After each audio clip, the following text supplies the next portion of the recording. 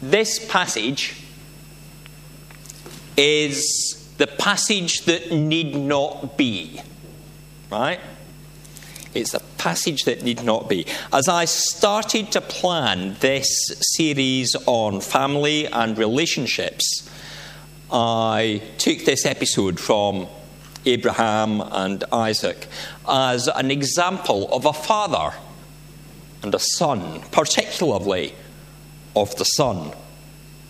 Now, of course, there's many examples in the Bible of that father-son relationship, or where we get something of the son. And we find them particularly in Genesis as we get that family developing and growing. But for some reason I'm drawn here. And it need not be. It need not be. As this Sunday got closer, I was saying to David, as he was about to start planning worship, I'm not sure about this passage. I've picked it, but I'm not sure. And I said, for one thing, it's only 18 months, and some of them have heard a sermon from me before on it. And I said, well, you can change, you can do a different thing. But as it got closer still,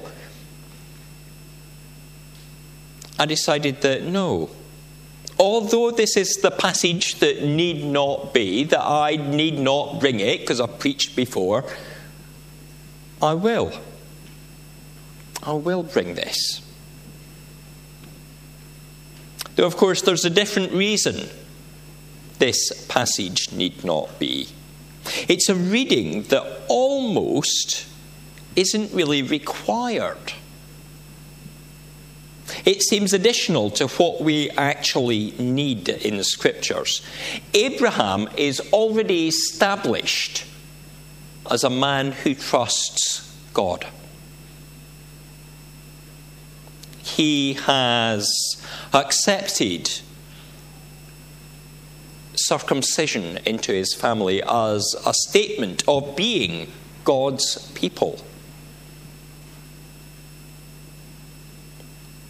He has established himself in a way that he will be the father of many nations. That's already been stated. And beyond the odds, at his great age and at the age of his wife, Sarah, they have been blessed with a son. It's clear that God has something in mind. So the promise of God is starting to be fulfilled, that there will be many nations. And so the natural course of events would be to simply move the focus in Genesis from the birth of Isaac through to him being an adult and the birth of his sons. That sort of story. And moving the focus on to Jacob, known as Israel.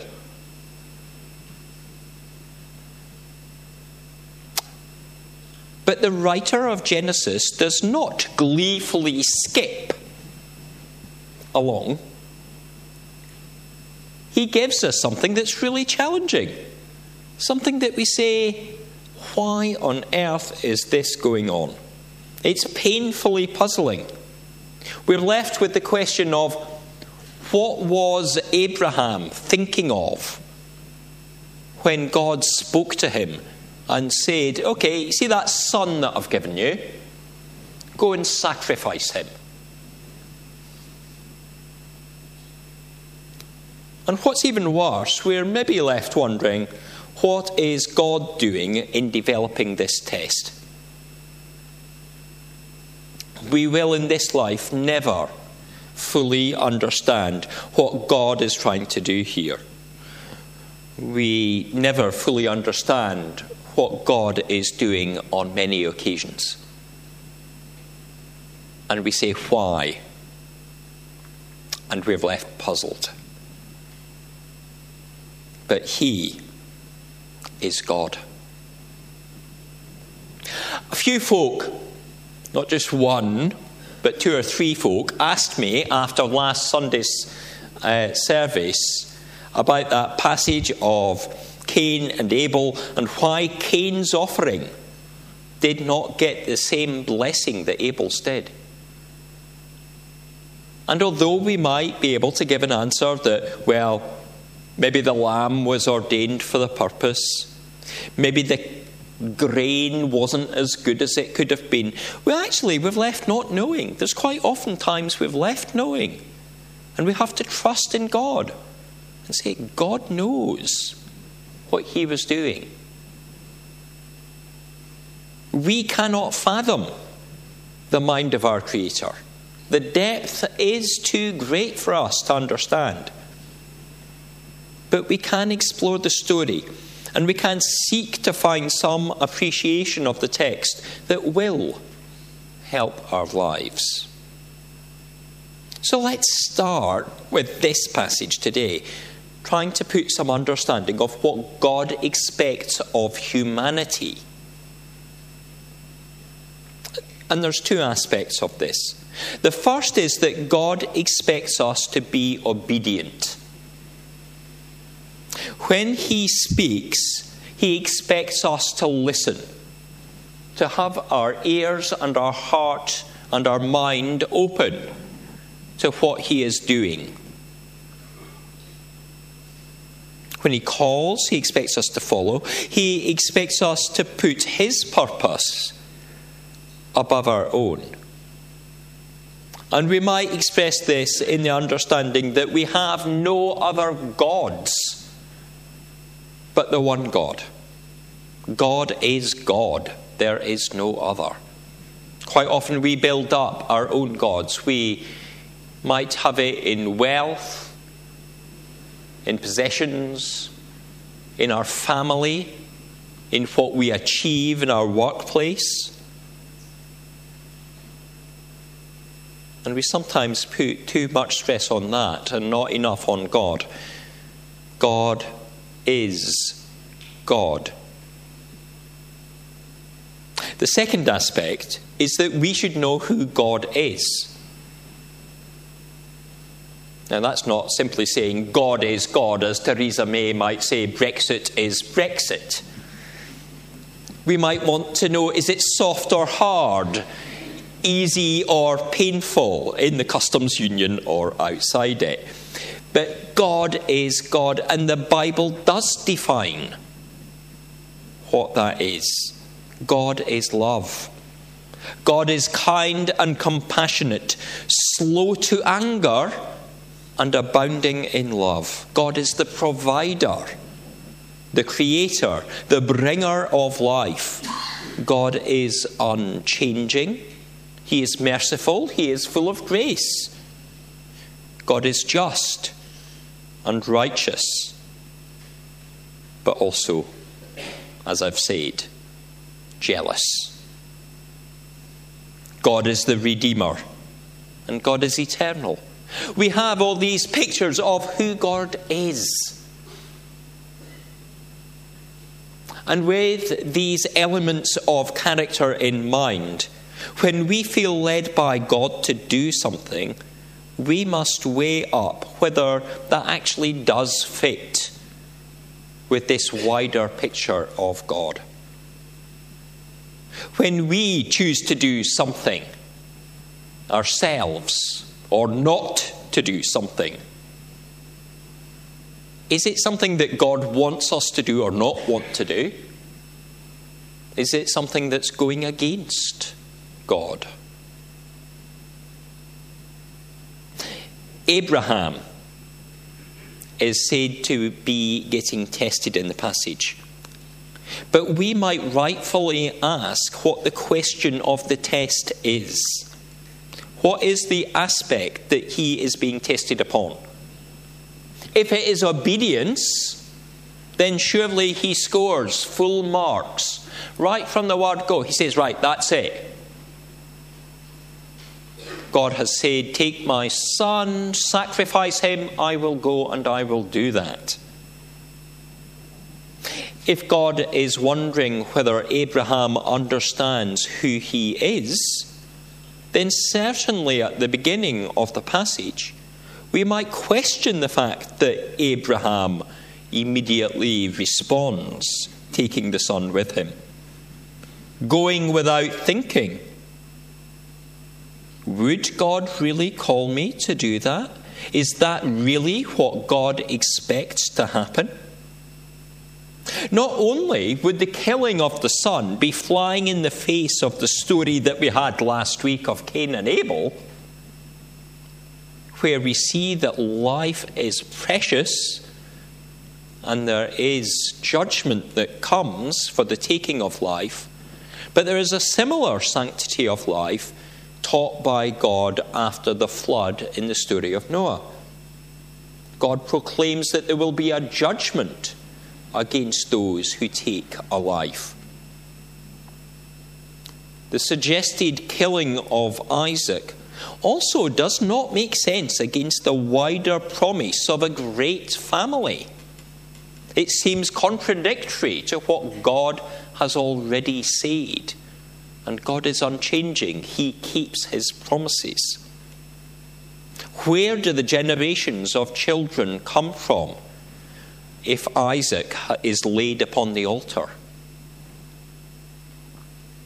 Isaac himself moves the conversation on. In the passage the excerpt, perhaps I should say, that Grace read earlier, that we heard again from Betty, there is that question, where is the lamb? We have the wood, we have the coals, we have the means of making fire. But where is the thing that we will use in worship? As a son, he looks to his father for wisdom. Surely his dad couldn't have forgotten that important element, could he? Dad, aren't you forgetting something? There's more to worship than simply turning up here on a Sunday.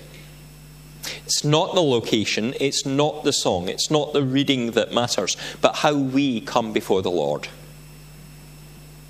Whether we come ready to give something of ourselves and trust that he will lead us onwards in our journey. I heard a minister of another church earlier this week say that he had many faithful churchgoers in his congregation. And then he carried on saying, and some of them might be faithful followers of Jesus too. There's a difference between going to church and following the Lord. Abraham's response to Isaac suggests that maybe he truly is a man of great faith, ready to respond, but also a man who is fully aware that God would not truly expect his son to be sacrificed. Maybe, though, his response shows that he is in as much puzzlement as his son, but he doesn't want to reveal his fears to his loved one right now. God's plan often seems hidden, but it is there, awaiting the right question and the right bit of discernment, being revealed at the right time. We are children of God. We are his sons and daughters in Christ. And we need to be faithful in travelling with our Father, seeking to worship and serve. But we also need to be saying, where's the lamb? Where's the thing that is missing that helps us counter our non-understanding? Where's the thing that will aid us bring that element of worship in a new and exciting way? Where is the thing that we need so that true glory can go to God. Sometimes the lamb might be a new person being provided in a team. Sometimes it is the right resource to be available to bring fresh new work. This coming Friday, we start with Messy Church. And it's great that there's a team there that have come forward to help with Messy Church once a month. But there's still a struggle for the team for other weeks doing other children's work. Who is the new person? Who is the new resource? What is the new resource? Is the thing we need to be seeking, is the lamb that is missing, the Holy Spirit moving upon us in a new way, doing something new and fresh? Is that what we need to be calling out for? Or is it a new recognition of the true Lamb, the Lamb of God who takes away the sins of the world? An awakening of our sense of Jesus that results in the knowledge of forgiveness to come deep in our heart, changing our life. And you know what?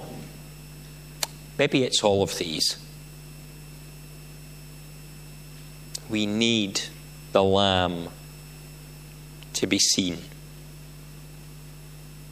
And God will provide when we trust and when we seek.